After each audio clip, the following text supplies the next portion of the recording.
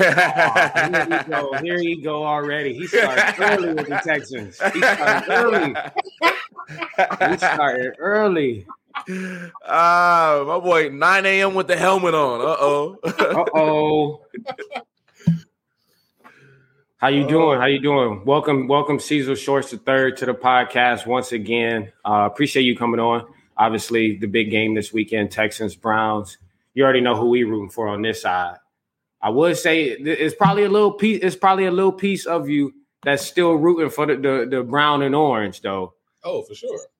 But obviously, having you back on and then just having you on earlier, you talked about just the atmosphere within the building and CJ Stroud and just his maturity early. And obviously throughout the rest of the season after that injury, he came back on fire. And so definitely wanted to bring you back on to obviously talk about the game, give some insight because you've been down there. You've seen the atmosphere, you've lived it. And so just want to touch in and see what's up down there in Houston and what's the atmosphere going to be like this Saturday. Man, listen, man. First of all, being from Cleveland, I'm always going to root for the Browns. That's just what it is. I can't help it. It's in our blood, right? It's Browns, Cavaliers, Indians, or I guess Guardians now, whatever it is, right? But I do got to respect where I work at now, too. For sure. But it's gonna be interesting, man, because when you have a guy like CJ who is just unshakable, like he's a rookie. He's not supposed to be doing the things that he's doing. As a rookie quarterback, you're not supposed to, even as good as Peyton Manning was, he threw record-breaking interceptions. Even as good as Andrew Luck was his rookie year, they threw tons of interceptions. He's not turning the ball over. His ratio is like 23-5 when it comes to touchdown interceptions. He threw for 4,100 yards this year and missed 2 games. Now it's like it's amazing what he's able to do with, and no offense, Nico Collins, 1,200 yards this year, big year. It's funny too. He's from Michigan, CJ Ohio State. They throwing to each other. Mm-hmm. I feel bad for CJ because Nico probably hollering in his ear. Yeah, it's been a tough couple weeks for him for sure. Oh, for sure. But Nico had a heck of a year. But I mean, CJ's throwing to the open receiver. So whether it's your 4th receiver or 5th receiver like Noah Brown, whether it's your backup running back, whether it's your a savvy veteran, he's making everybody around him better. Doesn't matter who he's throwing the ball to. So when Tank Dell went out, who's on the heck of a rookie season, he was feeding them. Noah Brown had 250-plus yard games back to back. You see what I'm saying? Like he's feeding the tight end, Dalton Schultz. It's just how he's able to corral the group. And you guys know y'all play ball. When you believe in your quarterback, when there's hope, when that guy gives you hope, like, hey, I don't care what the score is, what's going on, we got a chance to win because number 7's back there, and you got Laramie Tunsil and all these veterans buying into him. Man, it's crazy the impact he's had. Like it's not normal. It's not normal. And the Texans have found a gem. They have found a gem. I don't think nobody thought that he would be able to do what he's doing this year, how he's doing it. So that the city's on fire right now because nobody thought you would be hosting a playoff game, right? Because going into the last game, it was win and you're in. It's either Colts in or Houston's in. So the city of Houston, like, man, let's just win, get in this thing. We had a schedule. We were supposed to be good this year. Boom, boom, boom. So they won Saturday night in a tough game. And then everybody just thinking, okay, cool. Tennessee, we watched Houston beat Tennessee. Tennessee seemed like they're going to just lay down. They worry about vacations. Hey, when am I going home? I'm about to go to Hawaii. Just like, hey, we out of here. And they go into Jacksonville. Oh, sorry, Jacksonville go to Tennessee, and Tennessee put a whooping on them. They go up 21-10. The city literally is on fire. My phone blowing up like crazy. Twitter going crazy. Like, yo, we're about to host a game. Now the thing is, the Browns are a darn good team. Like the Browns, if the Ravens wasn't so good, they would probably win the division. Right. But the Ravens is on whatever, and the Cleveland beat the Ravens once this year. So it's gonna be interesting, man. But the city's on fire in Houston. They are so excited for the opportunity, and they truly feel like they got a chance. You touched on it a little bit, that Colts game, and so I think the entire country knew that CJ Stroud was good. Like, but the issue you guys had, it weren't a lot of primetime games this year. So like anything that you heard about Stroud was either through Twitter, you saw an ESPN headline or whatever.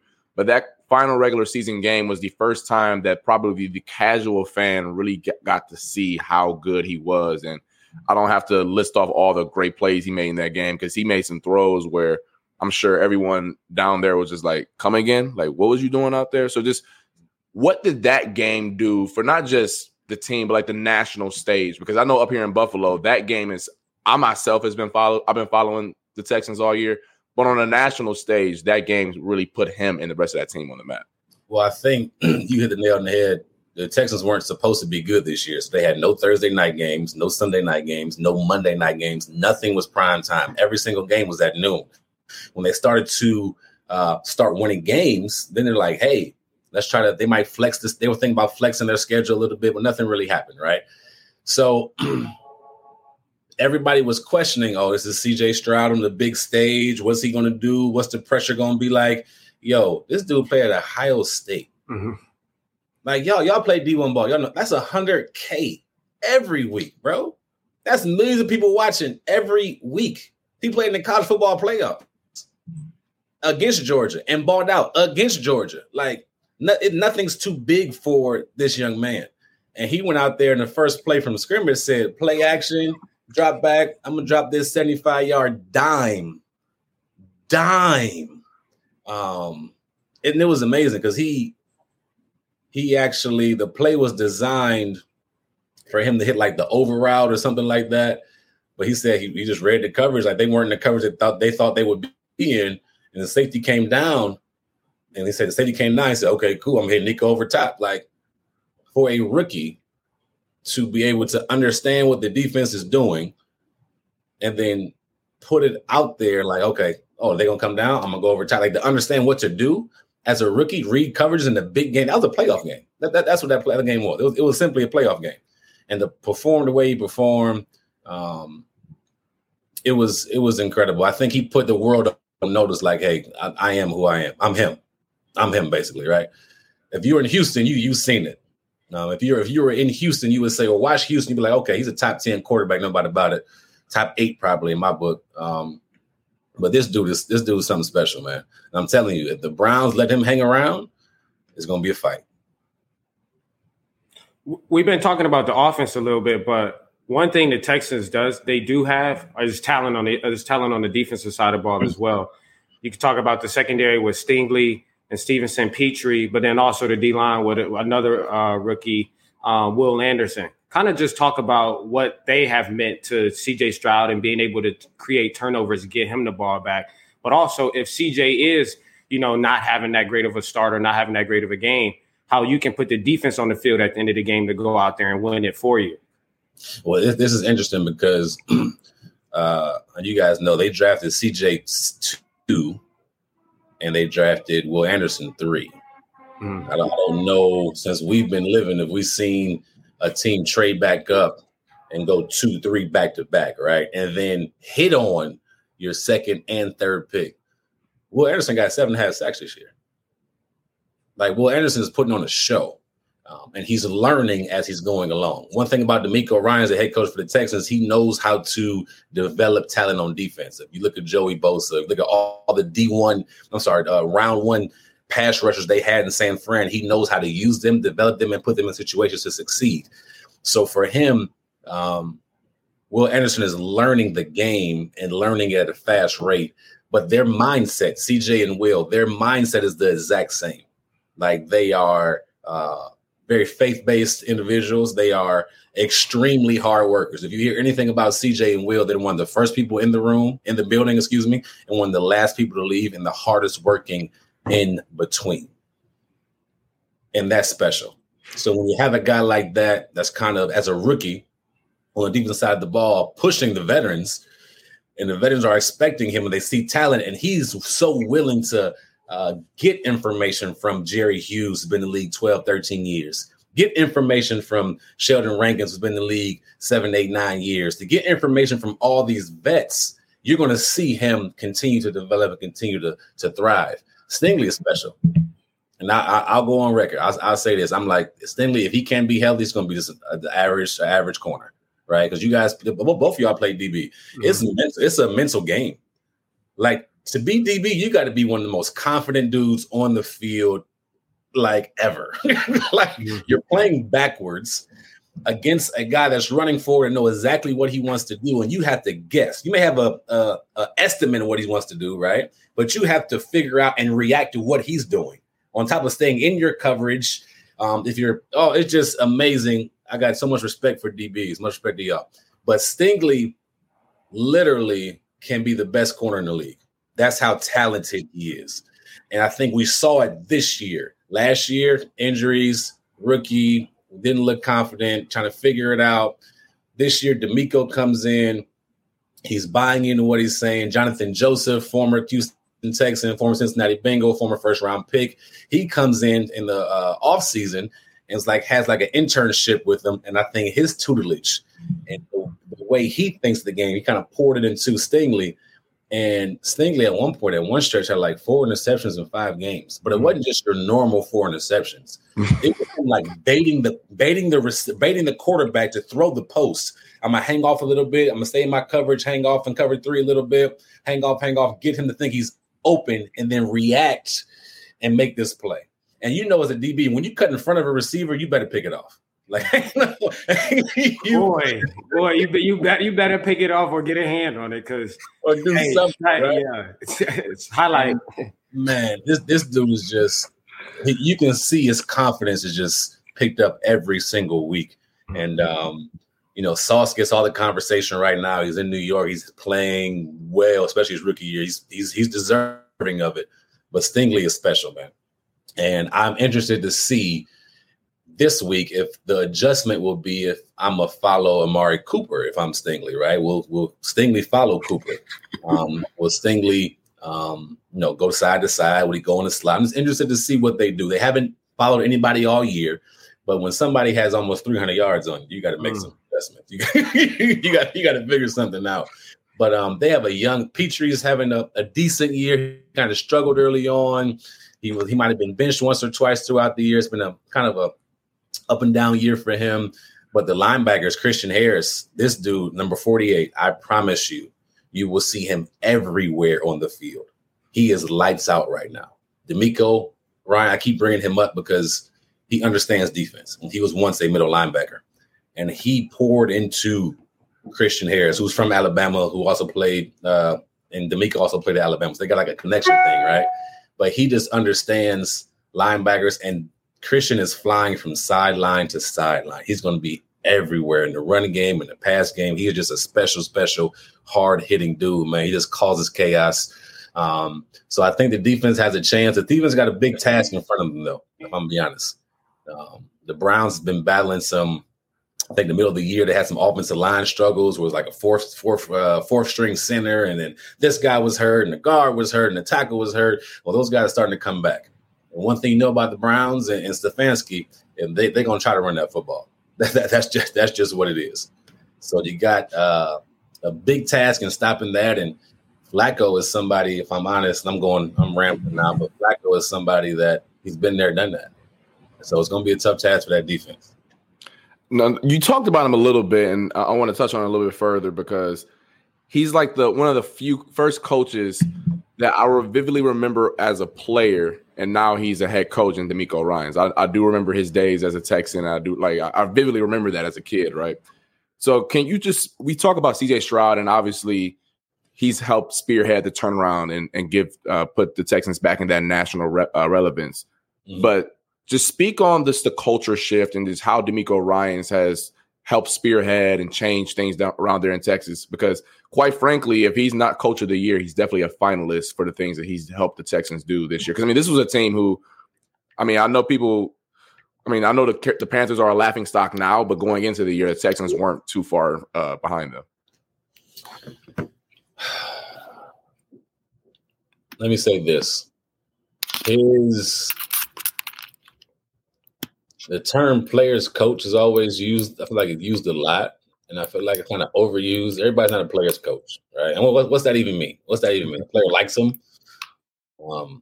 I feel like DeMeco understands the position that those players are in, so he knows how to reach them. The number one quality you need from a head coach in the NFL, can he lead men? That's the number one quality you need. It's not about X's and O's. It's not about how smart you are when it comes to offensive schemes or defensive schemes. It's, can you lead men? Can you get this 31, 32-year-old man to buy into what you're saying? Who got a family, who got mortgage, probably making more money than you. Can you get him to buy in and give it all for the team? If you look at DeMeco and how he carries himself and how excited he gets on the sideline and his mindset, his player mindset, and how he can reach the guys and cares for the guys and love for the guys. And you guys know playing ball, like if somebody truly, if your coach loves you and truly cares about you, you're going to run through a brick wall for him. You're going to run through a big wall for him. You might not always agree with what he's saying. You might not always understand, but you're going to run through a big wall for him. You have a trust, like, you know what? He got my best interest in mind. So whatever my role is, that's what I'm going to do. And I'm going to do it to the best of my ability. And he's done that this year with veterans, with rookie guys.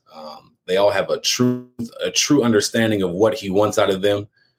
And he gets the best out of them week in and week out, man. He's definitely a candidate for Coach of the Year, as well as Stefanski. I think Stefanski is up there as well. But DeMeco's definitely worthy. And another thing I do want to touch on a tad is we talked about it a little bit earlier on, like when things began to shift down there in Houston.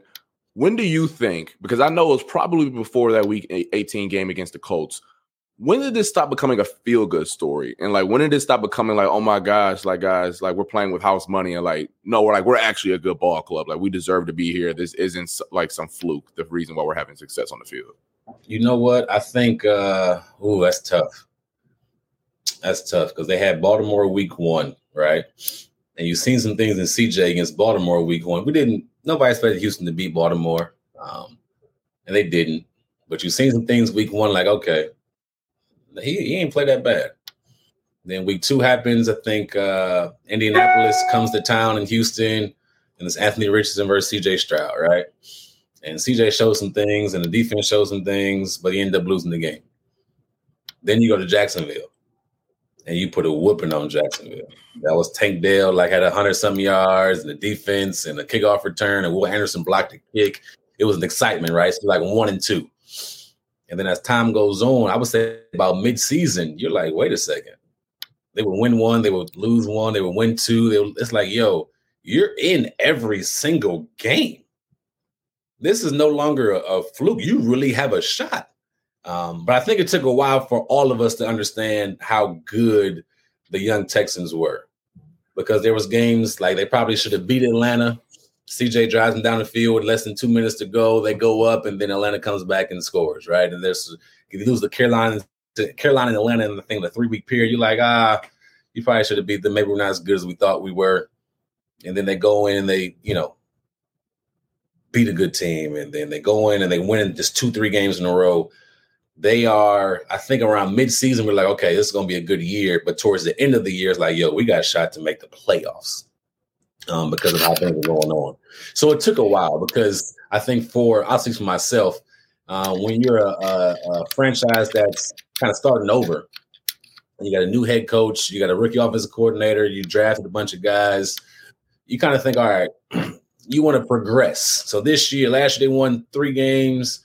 This year, let's win between 6 and 8 games. And then you kind of move on from there. They were like, hey, we're ahead of schedule.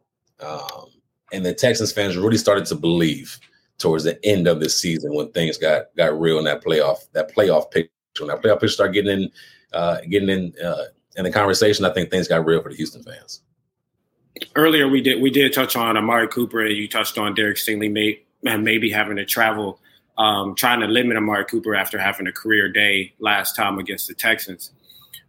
Touch on just something that you see from the Browns, something that you saw from Flacco, something that you saw from Amari Cooper, but also just that defense that's just been flying around. And, if it wasn't for the Ravens, they'd be, at the top of the list inside in the league. Well, I'll be honest. I think a lot of credit needs to go to Stefanski.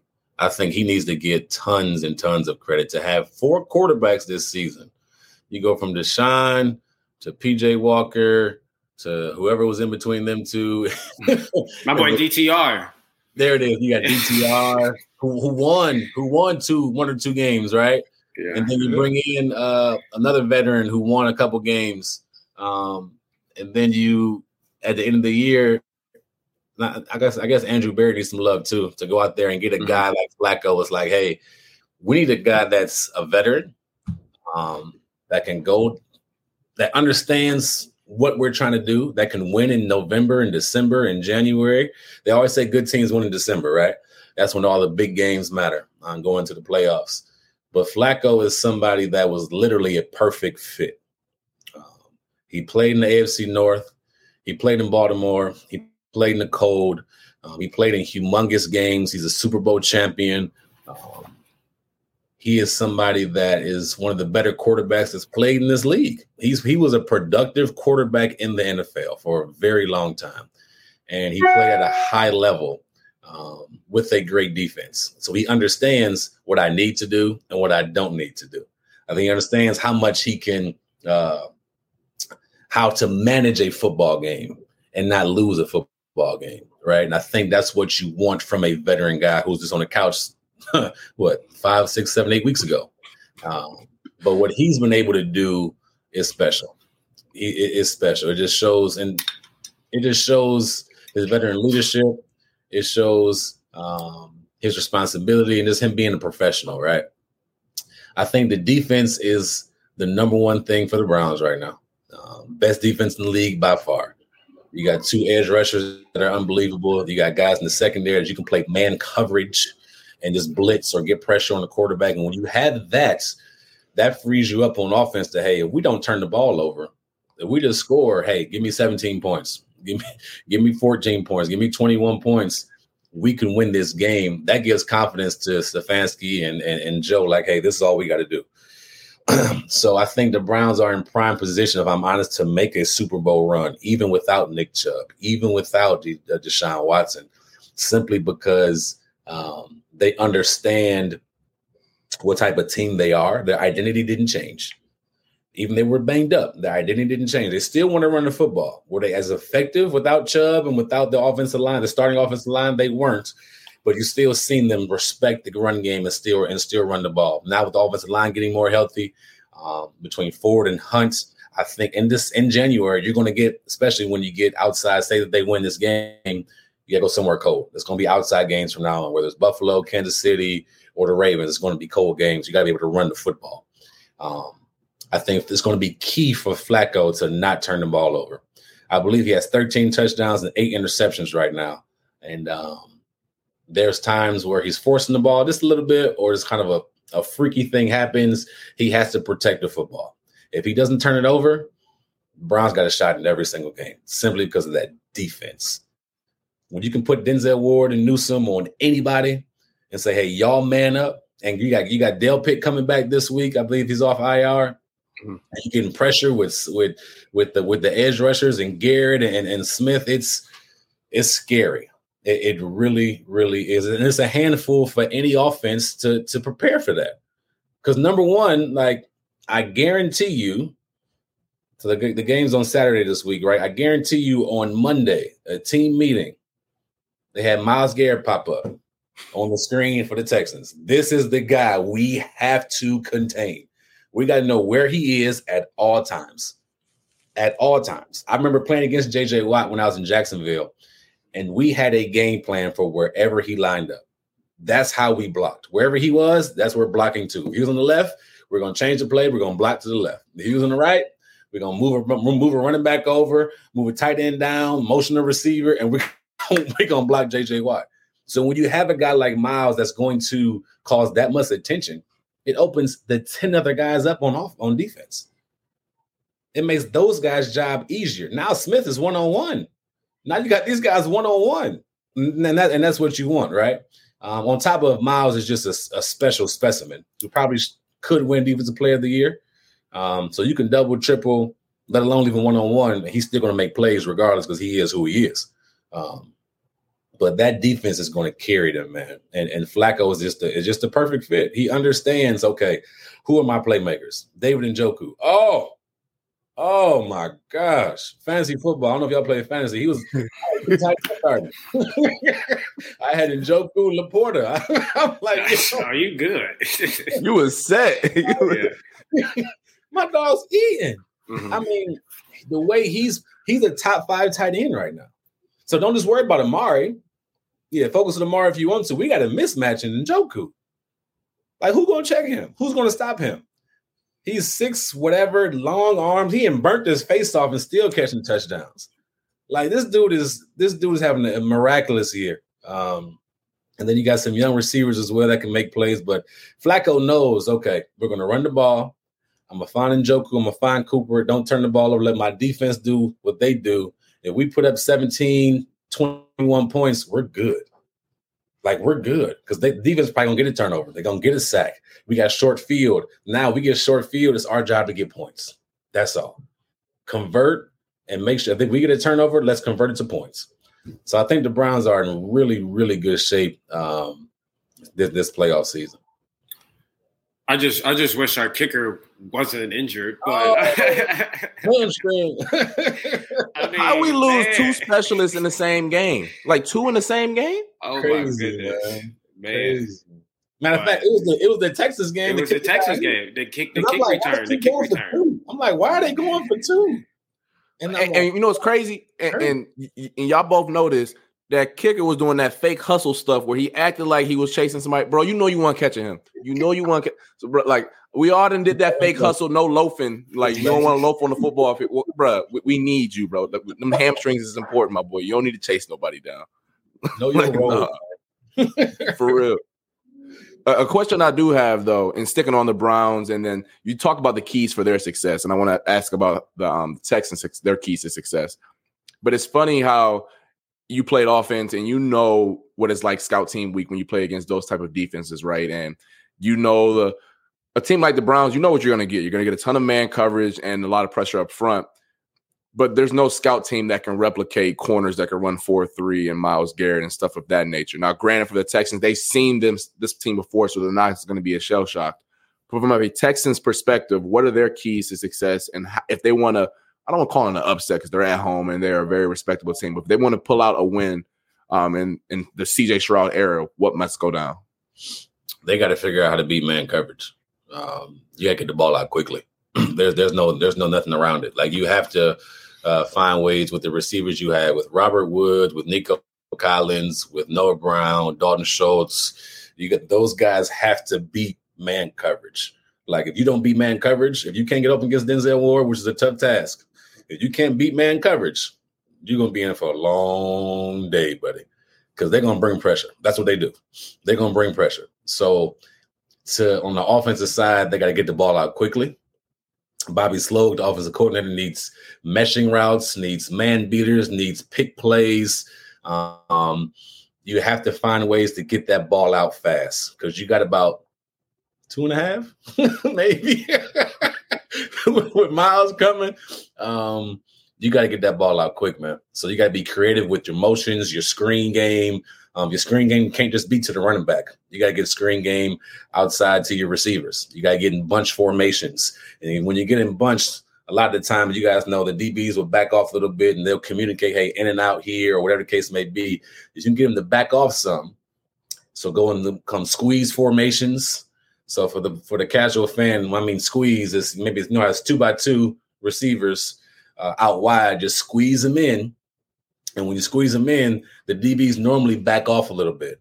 So when they back off, that gives quarterback more space to throw for the quick outs, for the slants, for the hitches, for the stick routes. And those 5-yard gains, those 4-yard gains, those add up.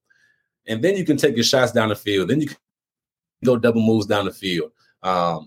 So I think that's going to be key, man. Getting the ball out quick and beating man coverage. On the defensive side of the ball, you got to stop the explosives. Like Amari Cooper, David Njoku, they went, especially Coop, he went nuts last game. last time these two teams met. And this interesting. There was a stat towards the end of the year for the Texans defense on the left side, the deep left side of the field. They've been getting torched. It's like a 60% on deep balls they've been completing on the left side of the defense for the Texans. And that's basically opposite field of Stingley. So they got to find a way to really communicate well on defense. They got to find a way to stop the explosive plays. And I don't have an answer for that. Besides Stingley maybe following them and trying to get pressure on Flacco, get him trying to turn a turnover. But it's going to be hard to surprise a veteran or trick a veteran, right? Flacco's seen it all. He done it all. Wasn't that a song? Done it all. Like he's seen it all. So like he's going to be able to adjust and make plays. But they got to get pressure and get some turnovers. If you get turnovers and can stay close in the game, you give CJ a chance, you're all right. But and then I'm going to say this too. One more key for the Texans. They got to have a big play on special teams. Like they got to have a big play because I think you need all three phases to play at a high level to beat the Browns. I truly, truly do. So your offense got to beat man coverage and score points. The defense got to force a turnover, but you need a big return or a big block or something that can give you some momentum because the Browns are a solid team. And now even flip side, for the Browns, I feel like it's pretty much similar. Like the things that you said the Texans got to do, pretty much the things the Browns got to do in order for them to win. You know, obviously be able to find Cooper in multiple different ways. He's been killing the intermediate game, and then obviously against the Texans last time had a bunch of explosive plays. But what are some other things you think the Browns got to do to pull out the win in this one as well? Flacco can't turn the ball over. 8 interceptions in the short time he was playing. Don't give them guys a chance, man. Don't give CJ the ball back. Don't give that kid no momentum. He has no boundaries. He don't care. He don't care he's a rookie. He really think he's him. Like he really is that confident in himself, and it's amazing to see.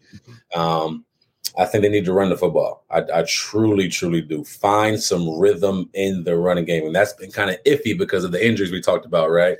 But you have to be able to run the football. And it's not even about this week. It's about this. If you're going to make a playoff run and you're going to go to Kansas City or you're going to go to Buffalo or you're going to go to the Ravens, you have to establish the running game. Personally, it's my Browns fan coming out.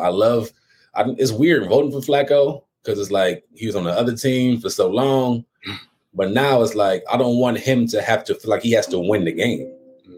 I want a balanced offense, right? I trust the defense more than anything else. Like they're gonna do their part, but you have to have a balanced offense. If Flacco's throwing the ball 50 times, the Browns in trouble.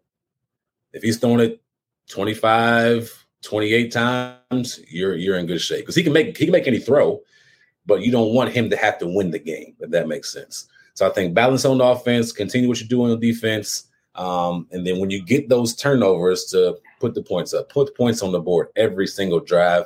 Unrealistic, but as many points as you can to get that defense a cushion, and you're sitting pretty. And don't lose any special teamers in support. And we don't give up any special team plays. That's the big thing because obviously we gave up that kickoff return last time. That obviously because I think Flacco came out at the game at one point, and then the Texans started to get rolling a little bit. Then they had to bring him back in. Yeah. So it was that was a wild game for sure because we was going for 2, we were going for it on 4th down, and then we weren't getting it, and then y'all had an opportunity to put points on the board too. You know what's going to be interesting? The coaching matchup here. So to see a defensive minded head coach in DeMeco Ryans versus an offensive minded head coach in Kevin Stefanski, like I'm interested to see that battle, that mind game they try to play on each other. Kind of the tendencies that they normally have, are they going to switch them up? So it's going to be interesting to see because they played each other once already. Mm-hmm. They were successful. The Browns were successful. So it's going to be interesting to see like the adjustments that they make on the offensive side and the defensive side of the ball to try to stop each other or to try to continue to have success against the Texans. I think that's going to be a huge matchup. One thing, and I hate that I didn't touch on this earlier, but going back to the Stroud piece a little bit, obviously is a fantastic player on the field, and for my money is going to be in these conversations as one of the best for a very, very long time, just based off the sample size we've seen this year. But I think there's something different to him and how he kind of handles himself in front of a mic, in front of fans, in front of just anyone who can see him visibly, right? And I think that's what kind of separates him as a rook. Like, his play on the field is one thing, but I mean, Croft can attest to it. Just some of the answers that he gives in post game, some of the stuff that the Pat McAfee show, how he handled himself last week. I don't know if you guys would trust a 21-year-old on a Pat McAfee show. Don't know like how many you would trust in front of Pat, but clearly the Texans trusted him enough to do that. His maturity, I think, is something that we quite frankly haven't seen out of someone who's 21 or 22. How important has that been for the Texans' success this year? I think that's what separates him. I think that's what won him the job. I think that's what the veterans see in him is his maturity, the way he handles press conferences. And it's genuine. Like, he's himself, right? A lot of quarterbacks, and I love the change in quarterback that you see. I mean, I'll be honest with you, it's probably because it's more young black quarterbacks coming out. They're themselves. They have hoodies on. They have hats on. They got beanies. They got long hair that come down. They got, the locks or whatever. They can be themselves, and they're comfortable being themselves. So CJ never changed anything for him. He was that way at Ohio State from what I did my research and talked to other people there. Like, that's just how he is. So for him, being so confident in himself and kind of being mature over his years probably goes back to his upbringing, if I'm honest. Him losing his dad early to prison. And then his mom holding the fort down and helping, doing her best and surrounding him with men that can help him become a young man. And her holding it down as well. But the stuff he's been through, the stuff he's seen, and then his time at Ohio State has just made him a very mature young quarterback.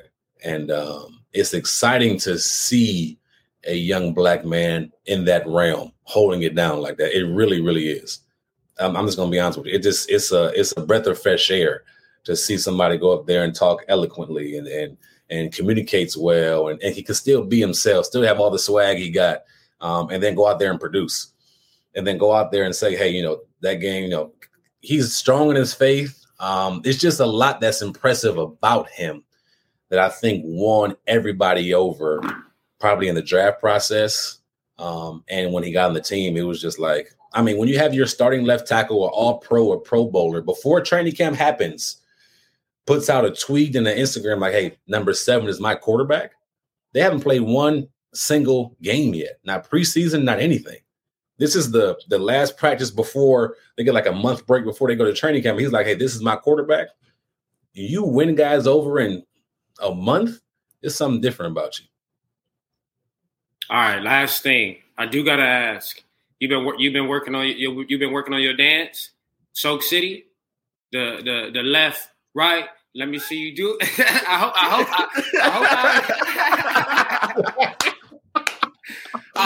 hope I don't see it too much, but that, I mean, whenever he pull that out, I'll be like, okay, all right.